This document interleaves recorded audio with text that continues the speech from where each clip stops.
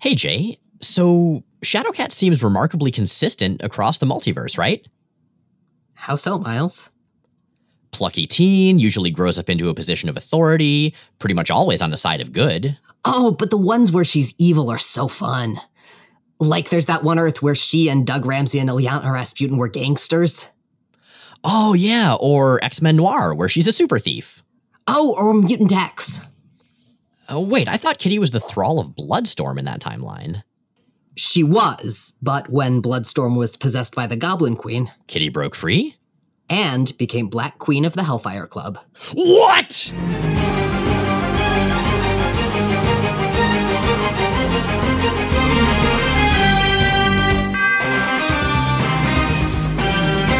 I'm Jay Edidin. And I'm Miles Stokes. And we are here to explain the X-Men. Because it's about time someone did. Welcome to episode 206 of Jay and Miles Explain the X-Men, where we walk you through the ins, the outs, and the retcons of comics' greatest superhero soap opera. And welcome to some gloriously goofy stuff. But first, we want to tell you about a thing. Right, so we are going to be tabling on the East Coast for the first time ever this August 18th and 19th at FlameCon. We're also doing a live show there. We do not yet know our table number or what day the live show is, but it's definitely August 18th and 19th, and it's definitely at FlameCon, and you should definitely come see us because we are delightful. I'm told we are. But yeah, I'm really excited and a little nervous. But Jay, you spoke so highly of that convention last year, and you guys had that awesome conversation that you posted as an extra episode. And so I'm psyched to be part of this whole thing. Oh man, it's such a good show, and we have such good guests lined up for the live show. I am very, very, very excited. One of them has been on the podcast before in a different context, and the other one is going to be coming on for their first time, and they're both fantastic. So, that aside, we have some Excalibur for you, and as you may recall, the last Excalibur arc was very climactic. Where do we go from here? It turns out, quite a few different kinds of places. Some of which are full of lizards, which makes me really happy. I've been on a lizard kick lately, by which I mean my entire life. But recently I discovered this amazing Savannah Monitor on Instagram who has become my secret best friend. I don't think he knows that he's my best friend, except in as much as he's everyone's best friend because he's just a really, really good lizard. Excellent. Lizards are inherently pretty great, I gotta say. Yeah, no, I mean, all lizards are good lizards. I very, very strongly stand by that. I will not disagree.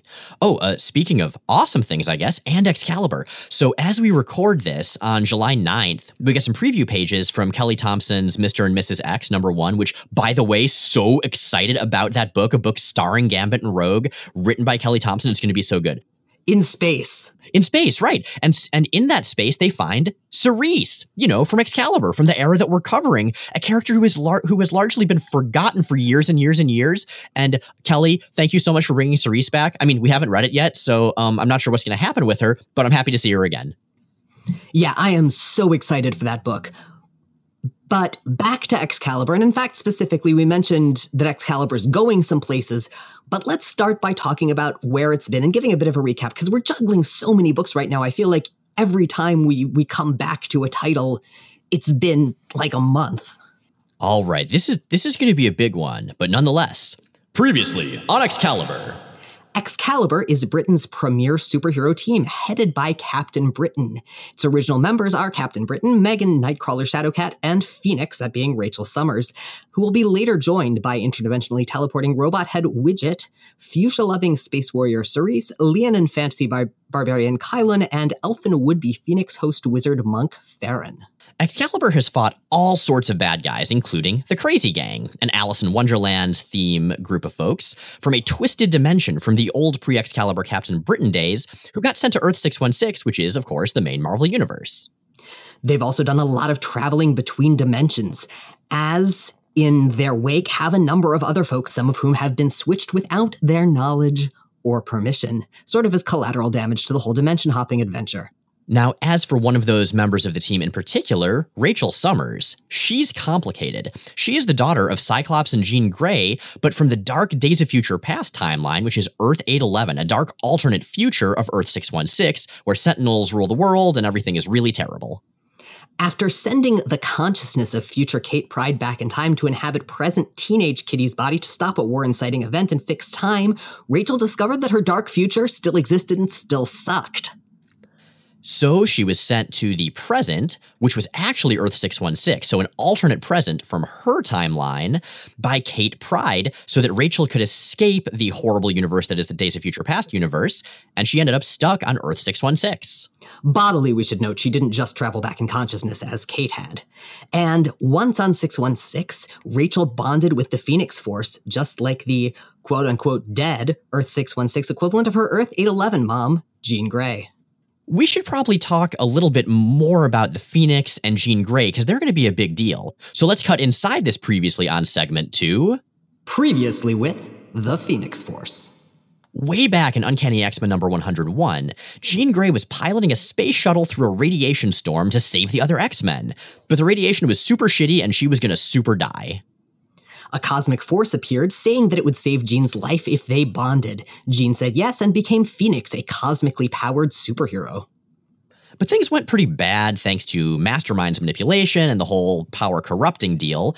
So Phoenix became Dark Phoenix and did some very bad things before being de-darked by the love of her friends, the X-Men.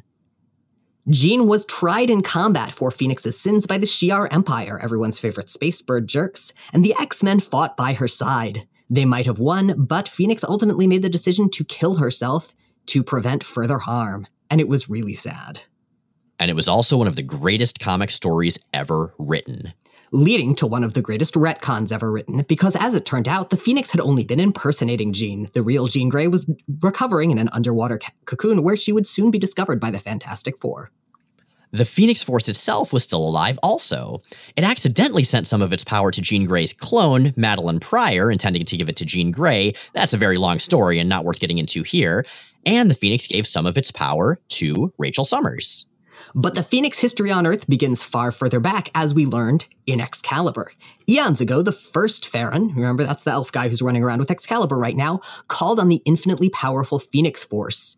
He summoned it to Earth, but an evil wizard named Necrom chased it away. In the present day, Necrom came back as the anti-Phoenix and tried to claim the Phoenix from Rachel, and the current Farron, who's kind of a little shit compared to the original, but we love him anyway, was doing his best to inherit the power he'd always been promised. It was a whole mess. Necrom and Phoenix fought. Phoenix helped by Excalibur and a bunch of other folks, and it was awesome, but as Phoenix won, she was rendered comatose. And woke up, well, not woke up, but reappeared wearing the original green and gold Phoenix costume. Also, Excalibur's lighthouse, which had been their headquarters, and apparently, we found out, had been created across the multiverse to help the wizard Merlin be a manipulative jerk. Yeah, that got blown up all across the multiverse. So Excalibur is now living in Captain Britain's old home, Braddock Manor. And that pretty much catches us up to today. So let me recap that recap real fast. Or at least the Phoenix relevant bits of it. Phoenix Force generates spontaneously in the universe. Phoenix Force is summoned to Earth by the original Farron way back at the dawn of time, but chased away by another evil wizard, Necrom. Phoenix Force, millennia later, hears Jean Grey's psychic distress call, comes, rescues her sort of, or at least sticks her under a lake to regenerate, takes her place, goes dark, eats a bunch of broccoli people, gets killed in trial by combat. Jean comes back, eventually reclaims part of the Phoenix Force, but meanwhile, the majority of it has gone to her clone Madeline Pryor and her extra universal daughter, Rachel. Necrom comes back to take on the Phoenix, fights Rachel along with the distant descendant of Farron, also named Farron. Rachel vanquishes Necrom by embracing the full power of the Phoenix, which gives her a snazzy green costume and renders her comatose. Basically that. Yeah, basically that. I should note that this is far from the full history and continuity of the Phoenix Force. There is a lot more, including getting down with Odin and a whole bunch of Shi'ar stuff and a big fancy sword, and we will get there eventually. But for now, our focus is Excalibur, and the Phoenix is only relevant as it directly pertains to that. So we're going to save that for some kind of future Phoenix spotlight in which we'll burn down the podcast and rise from its ashes or something equivalent. And for now, let's look at Excalibur number 51, Don't Drink the Water. This is written, of course, by the inestimable Alan Davis. It's penciled by a guest penciler, Doug Braithwaite, and inked by Jeff Albrecht, Jose Marzan, Mark McKenna, and Jimmy Palmiotti. It's neat seeing more and more names that we recognize in these. It totally is, yeah. With a creative team like that, with Alan Davis not penciling, you'd think this was a fill-in issue that would be kind of inconsequential. I mean, it sort of is. It is the best kind of Excalibur fill-in, though, because it feels like Excalibur. And again, Davis is still writing it. It's not like he's off the title or off doing something else. And Dougie Braithwaite, while he's not Alan Davis, does a very good job. And I kind of want to start with the cover because it's an Alan Davis cover. And at this point, every issue is one that I turn to and say, oh, I remember that one. Just because all of those covers are so terrific and so distinctive. This one, though, is a particular delight even among those. It's a parody of Excalibur #1's cover, whose composition we've also seen referenced a few times over the course of the series. And this one features a heroic Excalibur made up of lizard people and a banner advertising, new look, new logo, new species. I do love these cover references. I mean, some of them are overdone, like the Giant Size X-Men #1 cover with all the heroes bursting through the page. That's kind of overdone. But this is great because it's always a really bizarre take. We had the Crusader X thing from Excalibur #21. We had the X-Men Gold Annual #1 where we came back to the original 5 Excalibur members. It's always so much fun. That was the one where Rachel Summers was wearing one of the podcast t-shirts, which was so cool. Oh man, I am never going to get over like us or our stuff showing up in actual comic books. And that, I am convinced, is now, at this point, the most meta t-shirt in the multiverse, because not only did it appear in a canonical X-Men comic, but it was in the Lila Cheney, I Will Steal Your Heart music video. And we have a picture of Emma Bull, who's a member of the actual real-world band Cats Laughing that plays with Lila in Marvel Comics, wearing it. Are we in the St. Elsewhere universe, like we ourselves? Is that a thing? Is this just all one big meta-continuity and we're just some numbered Earth in the middle of it? I feel like that would explain a whole lot about current American politics. If only we could go back in time to fix it, but as we learned from Rachel Summers, it doesn't work that way. But speaking of better universes, we're going to look at one right now that is Earth 99476, and it is populated by lizard people, which are fundamentally better than regular people, because while some mammals are terrible, every lizard is a good lizard. And in this world of lizard people, we of course have a lizard Excalibur, and I love each one more than the last. So, who have we got on the team? We have, filling the role of Captain Britain, Britannicus Rex, which does sound pretty good for a Captain Britain name. And the youngest member of the team, Shadow Compsognathus. Listeners, I challenge you to find a more charming superhero name. So, I was a Compsognathus for Halloween when I was 2. That's adorable. I think I knew that, but that's amazing. It was pretty appallingly cute. I think my mom made me a dinosaur head out of like a couple of manila folders or something. I will see if there are pictures. I was a really, really like horrifyingly cute toddler, so I feel okay about digging that up. Well done, Toddler J. It's gone steeply downhill from there. And it was specific, not just a dinosaur. I was very specifically a Compsognathus because, it's good to be precise about these kinds of dinosaurs. My little brother was a plant once, and similarly, a very specific plant. I couldn't tell you which one. I actually was too. I was a live oak tree. Oh, well, beats the hell out of a dead one, I guess. That is a withering look I'm seeing on the video screen, Jay. As it should be. Listeners, live oak trees are a specific species of oak tree, found, among other places, in South Florida. Going back to Excalibur, we've also got Megon. Yeah, but like Megan, not Megan. And we have Night Strutter. Finally, they are accompanied by Brigadier Alice Dunn Stewart and her twin brother, Allosaur.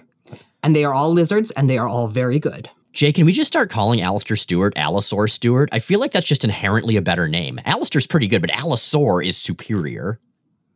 No, because it's not his name. More's the pity. Anyway, Lizard Excalibur, or Reptilian Excalibur, or Dino Excalibur, they've been called in because a group of humans teleported in from another universe during a mysterious event.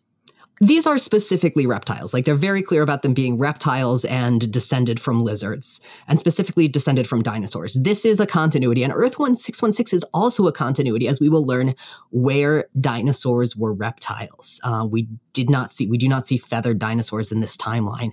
And on one hand, you can chalk that up to the gradual development of different theories and different evidence about the appearance of actual dinosaurs. On the other hand, you can just say, well, this is a fictional universe, and the dinosaurs in this one didn't have feathers.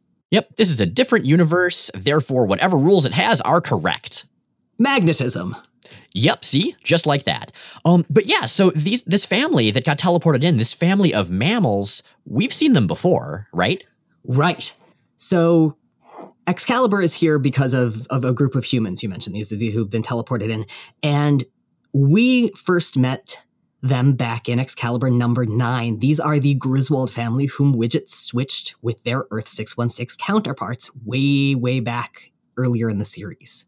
Bunch of tourists who talk about how they're trying to get to Wally World, named the Griswolds. Yeah, these are basically just the characters. Okay, they look kind of different, but still, from the National Lampoon Vacation flicks, they just got pulled in. I did not realize that. I have not seen those movies. I mean, that's probably fine. It's got Chevy Chase. He's funny. He's just kind of a jerk in real life, as I understand. Wasn't he your stepdad's college roommate? He was, apocryphally, and this is going through a number of layers of retelling, so I may be getting this wrong, but apocryphally, Chevy Chase was really an asshole whenever he was sober, so my stepfather would wait till he could smell the alcohol on his breath before he'd let him in the room. I don't know if that's true, but it's a good story. It's kind of terrible if it's true. Well, Chevy Chase is apparently kind of terrible, so there you go. Valid. You know who's not terrible, at least on this Earth? Carl Lycos. He is a mild-mannered pterosaur fellow, and he is here because the Griswolds, the 616 Griswolds, who got switched, have been kidnapped by the High Evolutionary. And like his 616 counterpart, this High Evolutionary makes his home in the Savage Land, where he creates horrifying abominations from the local wildlife. So Excalibur, of course, heads into the Savage Land to retrieve these displaced tourists. This is a different Savage Land than we are familiar with. Right, the Savage Land of Earth 99476 is basically a large smog-filled city, and its horrifying, monstrous, throwback inhabitants are, of course, humans. Nice. But I really love, I think more than anything else in this version of the Savage Land, I love its version of Kazar. Because like in the main 616, Kazar is sort of a heroic, noble caveman with awesome long blonde hair and a saber-toothed tiger buddy. In this, he's, of course, a saurian. He's a reptile. And he's basically a 1990s yuppie. He's wearing a white shirt. He has his blonde hair combed back. He's got a little kitten. He's talking about all of his various medical ailments. It's pretty great 90s satire. His kitten is saber-toothed. I have a question about this, and I'm wondering whether this Kazar is supposed to be a commentary on the world, or whether this is supposed to be a Kazar who was abandoned and raised by the humans of the Savage Land and therefore ended up in this form. That would be my assumption, yeah, because he's acting very much like a modern human. Now, that doesn't quite jive with the humans we see here because they do seem to be quite savage and, they don't speak nearly as clearly as our lizard protagonists.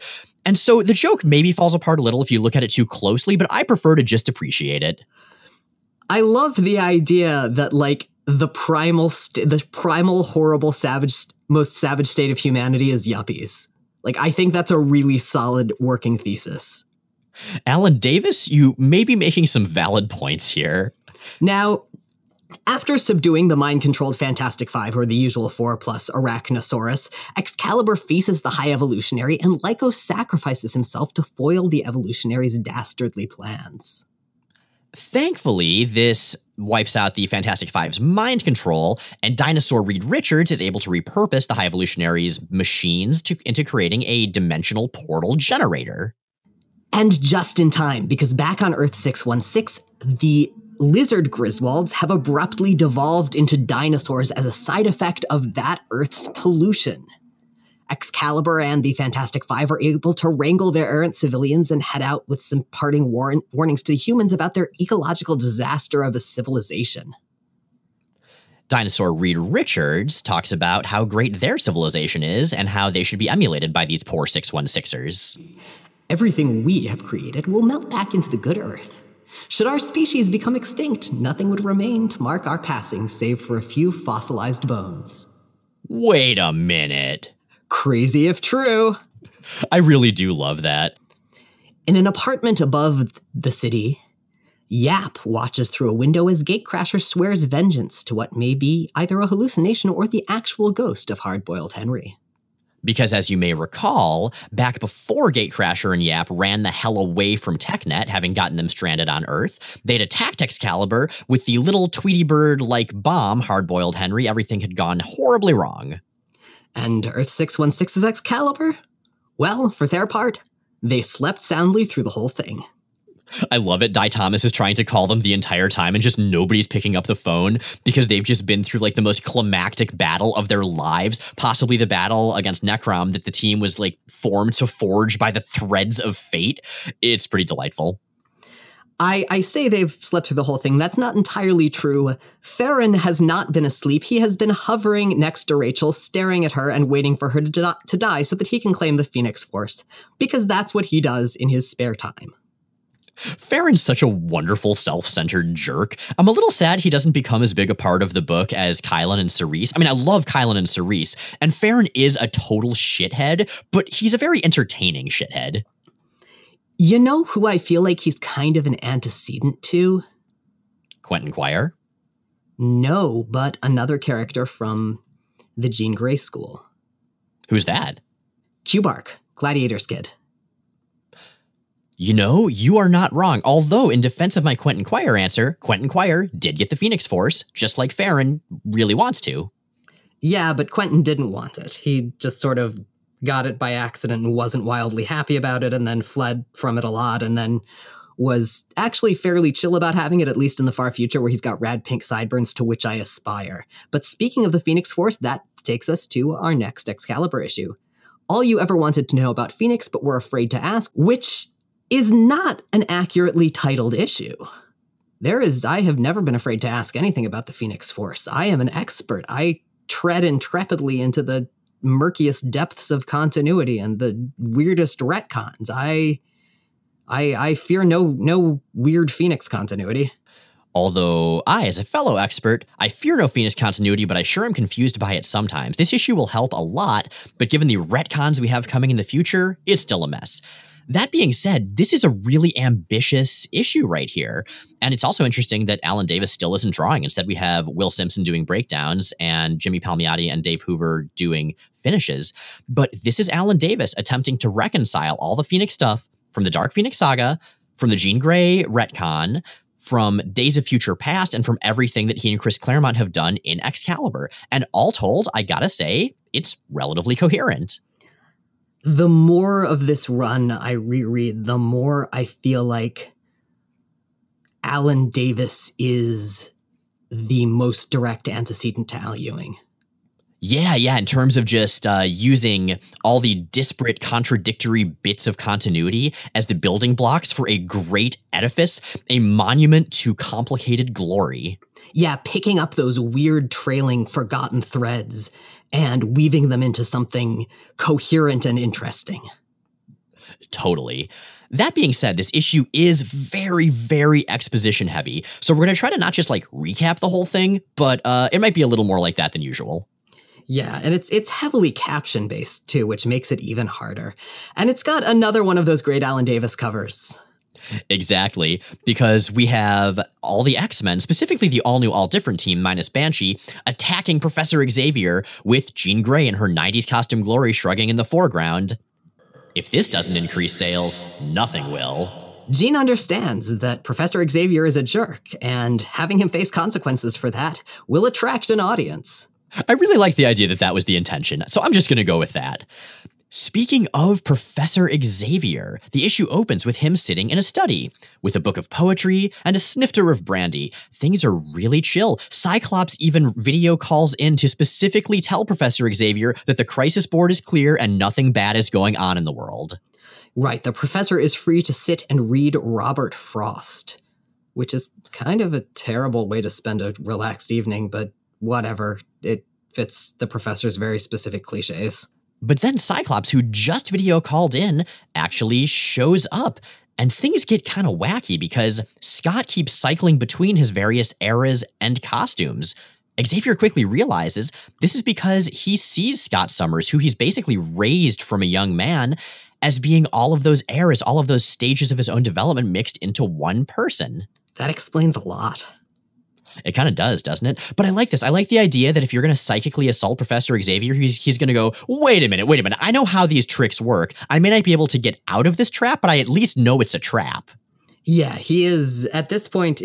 I feel like he's been through so many of this, and he's done so much of this that he is effectively a lucid mind control-y.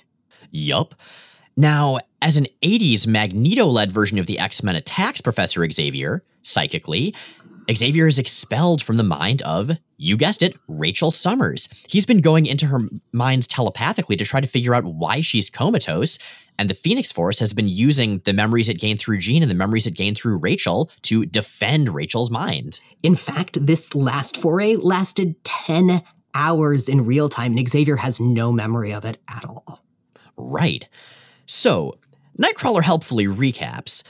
Rachel had regained all of her memories well before that whole Necrom thing because she had made the Phoenix Force dormant. She hadn't used the Phoenix Force. And of course, when she brought the Force up to fight Necrom, all that progress was undone. All of the memories she'd regained that had been scrambled through time travel and all sorts of other stuff, yeah, they got messed up again. And it went even worse than that because now she is, in fact, comatose.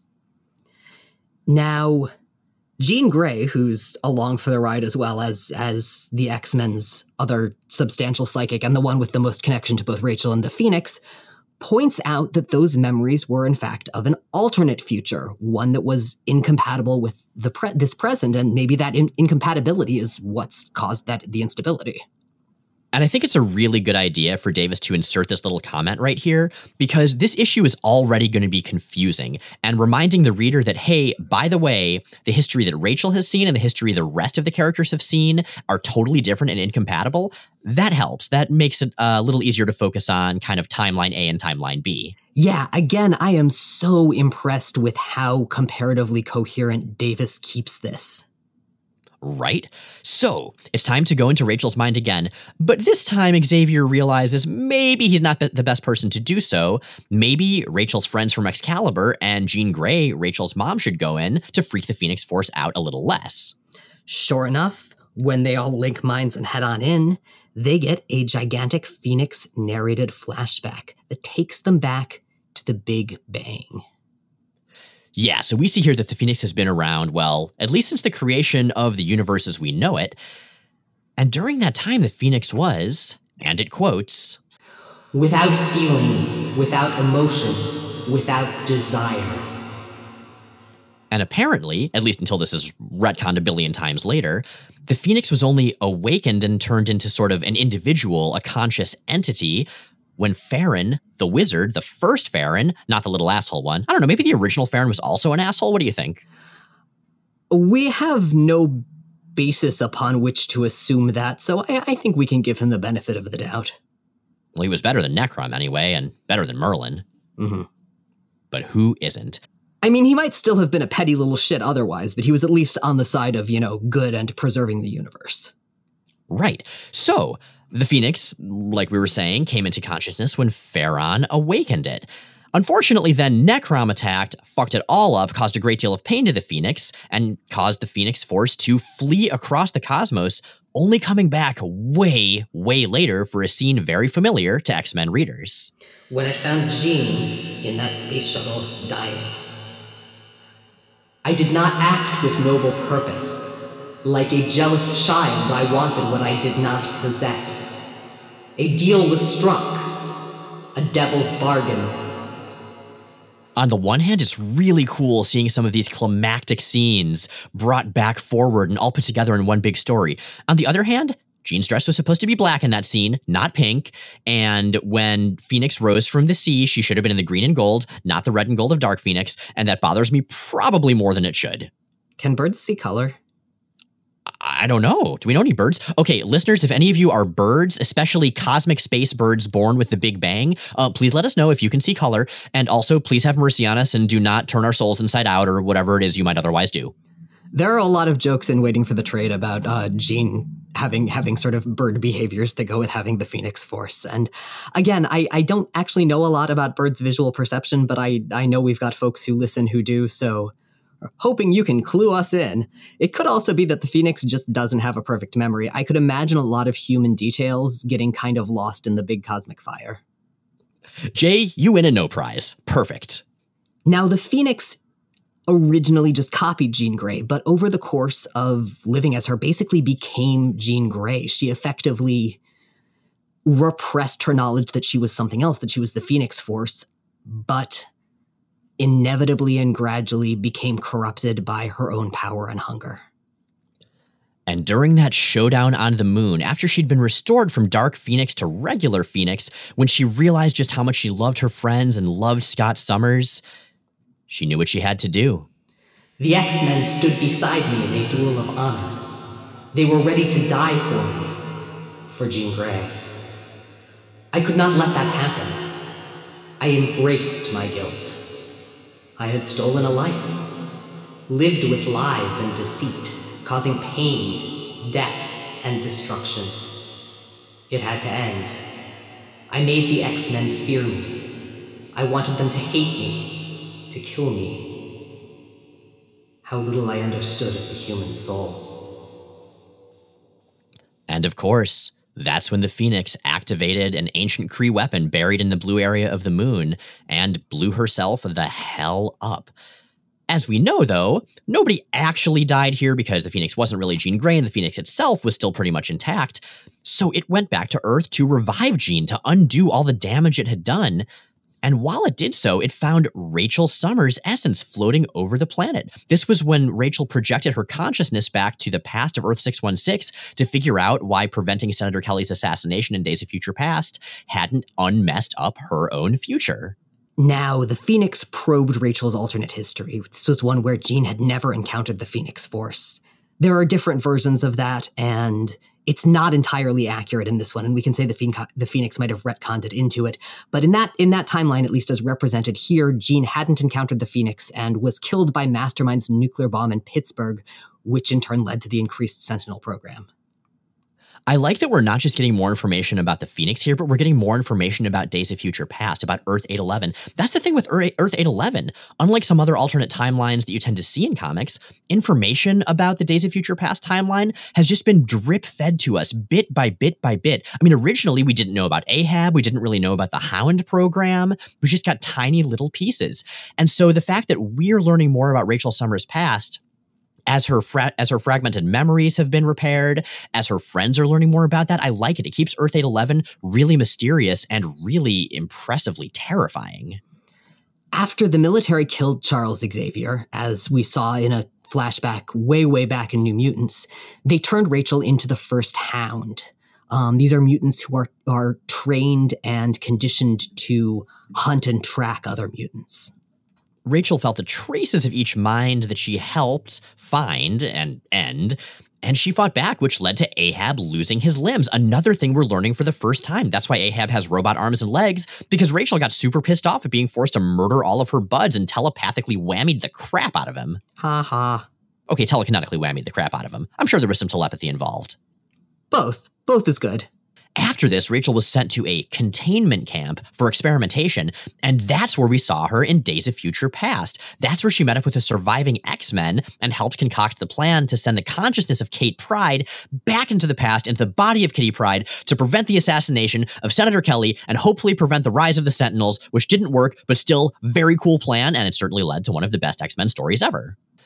The Phoenix explains, Rachel was crucial to the plan. Not for the telepathy and telekinesis she had inherited from her mother, but her own mutant ability to project her astral self through time. Jay, have we ever seen an instance where someone's inherited powers are described as being distinct from their mutant powers? I think this is the first and only time I've seen that. I suspect I'm forgetting another example, but this is one of the aspects of Rachel and of heredity that makes more sense if the Phoenix Force was involved in her conception. Because high-order telepathy and telekinesis are byproducts of the Phoenix Force, of hosting the Phoenix. Yeah, that's interesting to me. I don't know, listeners, if you could think of any examples of this, please let us know. I know we have mutants like Polaris who just have one of their parents' powers, but this is a strange combination. I kind of dig it. I keep on trying to think about whether Ruby Summers has a second mutation aside from her crystalline form. Yeah, that I don't remember. And I'm blanking on that right now, but that seems sort of like the tree to bark up. Ruby Summers, what a great character. What a great alternate future. Anyway, when the whole Days of Future Past plan, the Gambit, if you will, which you won't because Remy wasn't there, when that didn't work, Rachel projected herself into the past to find out why, and that, like we said, is when the Phoenix found her consciousness floating above the planet. Rachel had endured inhuman suffering. She had been stripped of her humanity, her very soul. Yet she fought and won it back. There was so much I could learn from her. And it sent a shard of its consciousness to Jean in Jamaica Bay and followed Rachel to the future, where it met Kate. And Kate, unbeknownst to Rachel, made a deal with the Phoenix Force that would allow for a fresh start for Rachel. We've seen a little bit about this. We've seen Rachel and Kate try to stop Project Nimrod, and then Kate say the words Dark Phoenix to send Rachel bodily back through time into Earth 616's present. Now we know why. Now we know that the Phoenix itself had offered that option to Kate, which, I don't know, I kind of like that expansion of the story. It was already poignant, but now with this huge cosmic element, it feels like it's part of a larger tapestry. It's not just these two people with their close emotional relationship. It's also fate. It also suppressed and or warped her memories, or at least tried to. Rachel's inherent telepathy overcame some of that, and the Phoenix had to struggle pretty substantially with it, which I would take as the reason that they weren't really fully suppressed until Spiral showed up later. Yeah, this part's a little iffy. I mean, we never knew how much Rachel did or didn't fully remember from her Days of Future Past when she got to 616, but, I'll go for it. I say close enough. So, we've been talking to the Phoenix. Where's Rachel now? We learned that Rachel, in her battle against Necrom, was straight up destroyed. She was obliterated. And the Phoenix had no problem building her a new body. I mean, that's just like a pre-breakfast exercise break for the Phoenix Force. But it was a little worried about building a new mind, because the last time it tried to do that, well, we got the Dark Phoenix saga. So it's giving Rachel's mind time to sort of heal in a psychic equivalent of the cocoon that it put Jean's body in. And speaking of Jean, the Phoenix here addresses the Phoenix's former kinda sorta not really host. Jean, I have removed all trace of my power from you, but I cannot remove the memories that tainted the life force I returned. Can you forgive the pain I have caused you? What about what you're doing to Rachel? Rachel claimed my power as her own, freely and without reservation. We are one. Shadowcat has her own take. We've only got your word for that. Seems to me like you just take anything you want. You're not wrong, Kitty. But the Phoenix does take Rachel's body off to space to heal. And sure enough, Rachel Summers will be gone for almost a year's worth of comics. She's not going to be a member of Excalibur for a while. This is the first time we've seen a core member disappear. I mean, we had Shadowcat not on the team after the Crosstime Caper, but we were still cutting back to her with some frequency. Rachel's just gone. Yeah, and she's going to be gone for about a year. Lots of this story is going to be retconned over time. Right, because here we learn that Rachel is forever bound to the Phoenix. Well, actually, she's going to lose its power after swapping herself in the time stream with Captain Britain. Remember that whole Britannic thing with that weird costume he wore? And she will still have some link to the Phoenix power, as will this dude named Corvus and his sword. When the two of them are in space, she gets like sort of a lower back tattoo that helps her with it. It's very weird. Actually, no, that was just what the Shi'ar branded her with when they killed her whole family. Jean, on the other hand, is going to later turn out to have an inherent connection to the Phoenix Force, and to be sort of almost a Gestalt entity with it, eternally bound together or connected in some capacity. That's been explored and to some extent ended, finally, with this year's Phoenix Resurrection. Yeah, that whole inherent connection, I mean, Grant Morrison certainly explored it. Some other writers have as well. I will freely admit, I am an expert. I am half of this podcast, and I just don't get that part. I could not explain what the deal with that is. It's complicated, and again, that's something that I'd love to do a spotlight episode on at some point, but today is not that day, because today we are looking at it in context of a specific era and a specific period of Excalibur, and here, it's time to move on to Excalibur number 53. Or no, actually Excalibur number 54. We are going to skip 53 for now. It is a flashback issue. It's a one-shot covering some of Captain Britain's time as the world's worst roommate with Peter Parker, and move on to Excalibur 54, Curiouser and Curiouser. Yeah, we'll get to that fill-in another time. I know we also skipped that New Mutants Carnival issue toward the end of the run. Maybe we'll just do like a fill-in special at some point. But yes, number 54, the writer and penciler, it's Alan Davis. Yay! Davis is back to doing art. I'm so happy. And inked, as usual, by Mark Farmer. Everything is good and true and right in the world. We open at Braddock Manor on a dark and ominous night, and I love what Alan Davis does here, because we just have little angles of a terrified face, of screaming, of someone begging someone to stop, and someone giggling and saying they're having fun doing it and reaching for, like, surgical tools. It turns out it's just Kitty cutting Kurt out of the cast he's been in for, like, the last year of comics, but I love that we get this horror movie fake out at the beginning. It gives Davis such a wonderful chance to do just facial expressions of terror and pain and glee. Now, Kurt is heading off to help a friend in a Marvel Comics Presents story. And Captain Britain, Megan, Kylan, and Cerise are off with Di Thomas, helping on a missing persons case.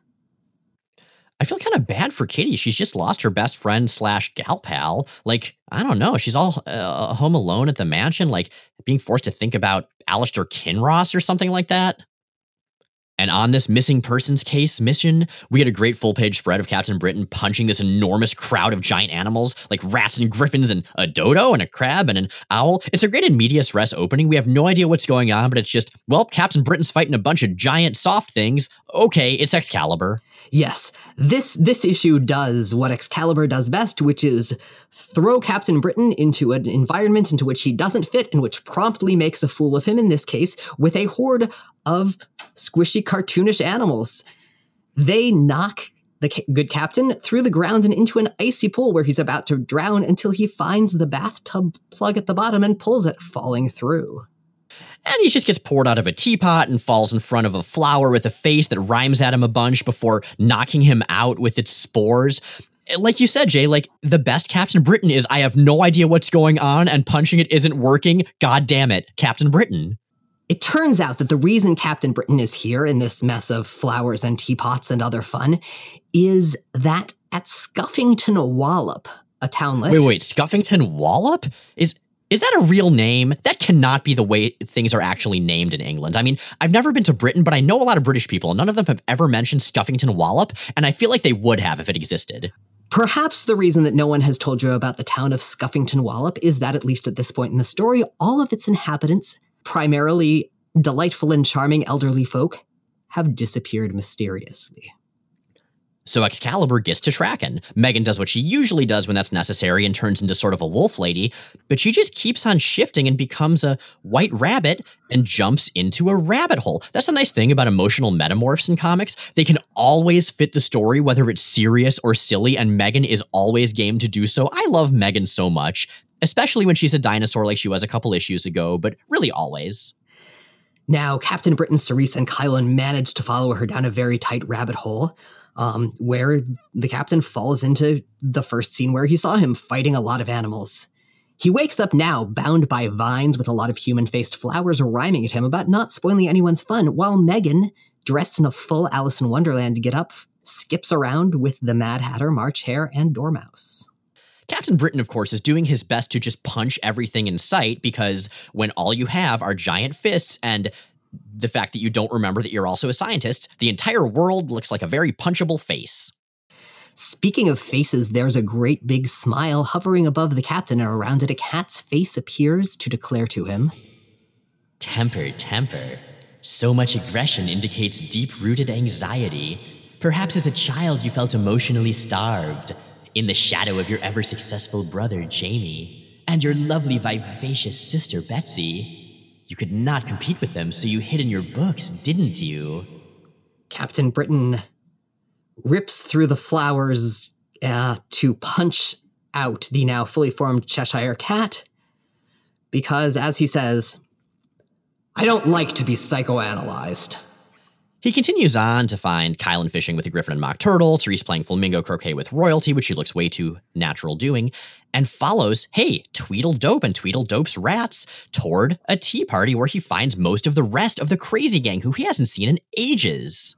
Aha! Now, his first thought is that they're working with Arcade again, who, as you may recall, he fought with Spider-Man in Spider-Man's own book a month before, but this is way too realistic, and the crazy gang can't normally achieve this level of reality warping.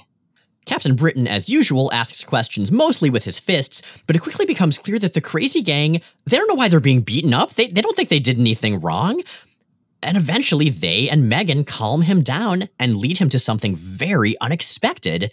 The Red Queen of the crazy gang looking serene and cuddling Joy Boy of TechNet? The giant baby that makes people's fondest desires come true monkey's paw style? This is unexpected. But it makes perfect sense when you break it down. Because Joy Boy turns people's fondest dreams into nightmares, and the Queen dreams only in nightmares and only wants horrors, so they basically cancel each other out and create a nonsensical paradise. Exactly.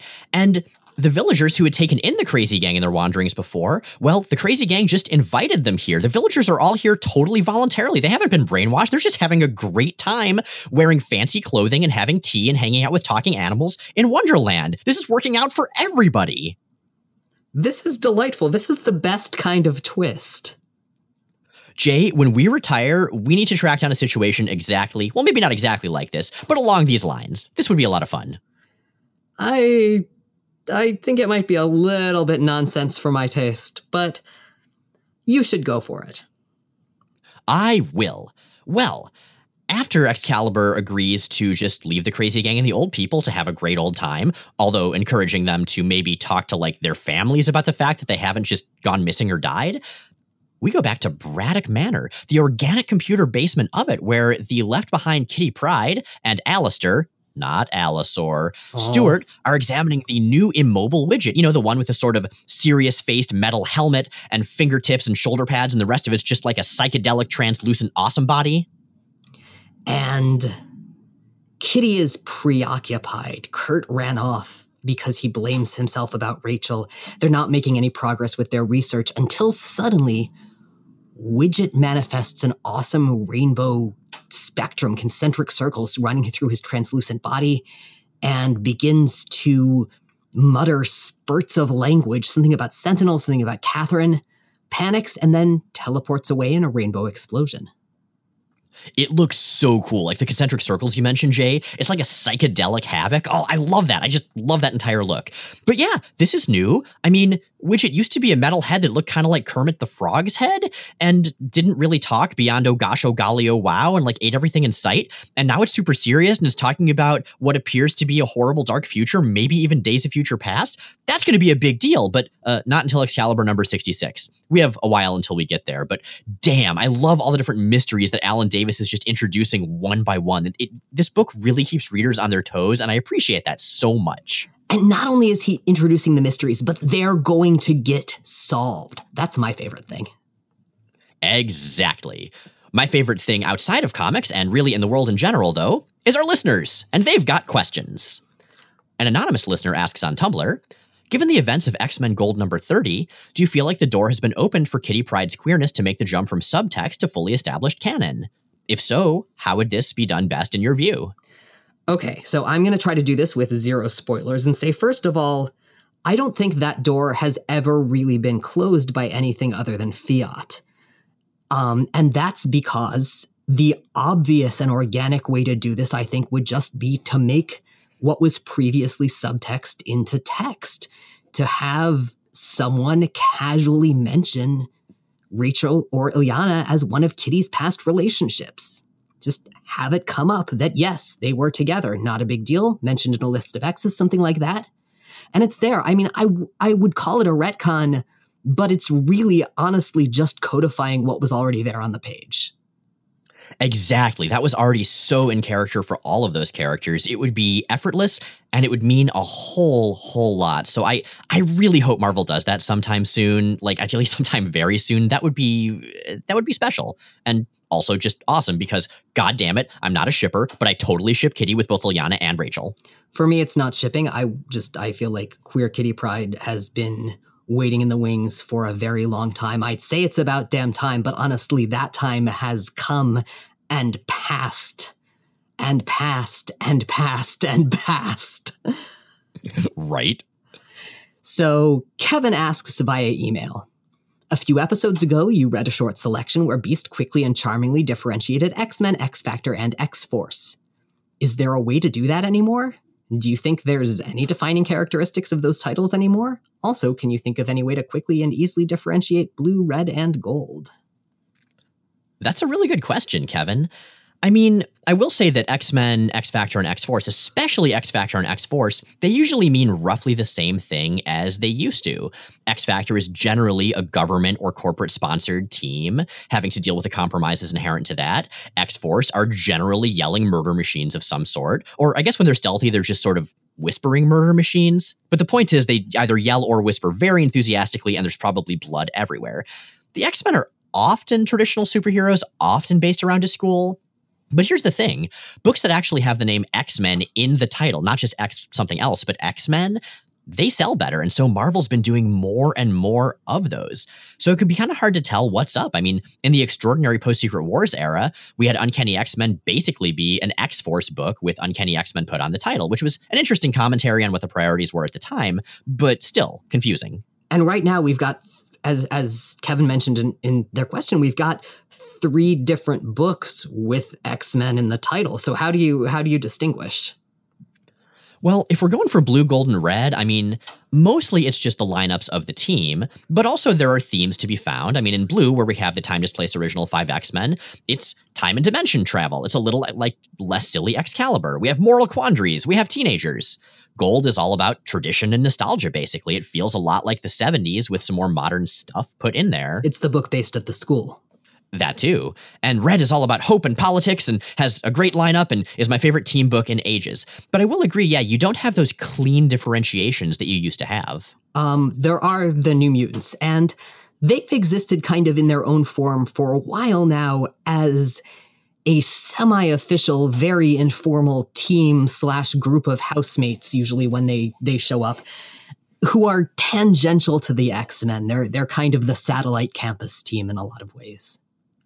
Side note, I'm actually really digging Matthew Rosenberg's New Mutants Dead Souls right now. I was so not sure about it when it was first announced. It's a weird lineup. It's a mix of the New Mutants and X-Factor Investigations, but I like them as kind of like the team of X-Men that deals with all the weird shit. I missed it when I was reading, but someone in the Explain Discord, which by the way is delightful, and if you enjoy the podcast and you enjoy the general tone of what we do here and of the conversations that happen on our blog and would like to experience them in chat in real time, I will put a link to that Discord server. It's fun, it's nice, it's a great group of people. But someone there pointed out that canonically, as of that series, Strong Guy knits, which makes me really, really happy. That just seems right. Yeah, I 100% buy that. Yeah. What you buy with your dollars is us being able to stay on the air and ad-free because we are a 100% listener-supported podcast. Oh man, that was a painful segue, buddy. I do what I can. Some of those levels of support come with on-air acknowledgement from various fictional characters and concepts. Let's start, as we most often do, with the angry Claremontian narrator. Daniel Marino. You considered yourself the apex of evolution, ascended far beyond your simian roots.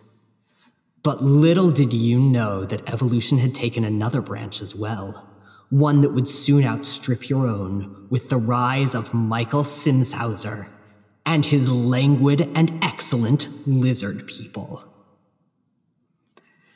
And speaking of lizard people, the mic today goes to Sexy Night Strutter. Mein Dino Gott!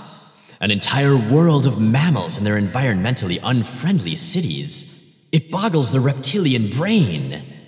Jack Gray. Can you imagine life without the kiss of nature lightly caressing the perfect, leathery skin of an eager saurian? Sproticus. What a sad world it must be for those mammals, never knowing the majestic splendor of a quivering cloaca. But we, my friends, we have all the consenting dino flesh in the world awaiting us. Let us usher in a new romantozoic period upon Earth 99476. Did you do that entirely as an excuse to say the word cloaca on the podcast? No, only partially. And with that, Jay and Miles Explain the X-Men is recorded in Forest Hills, New York and Portland, Oregon, and produced by the long-suffering Matt Hunter. New episodes come out every Sunday on iTunes, Stitcher, Google Play, and at explainthexmen.com, and we're working on getting it onto some more platforms as well. Check out explainthexmen.com for extra content, including visual companions for every episode, and be sure to come see us at FlameCon, April 18th and 19th in New York. Our show is 100% listener supported, and some of those listeners get talked to about Cloaca sometimes. If you'd like to help us stay on the air and ad-free, check out the Patreon link at the top of explainthexmen.com. Next week, Cable gets his very first solo series. Cable, Blood and Metal. And its title is very, very on the nose. Yes, it is.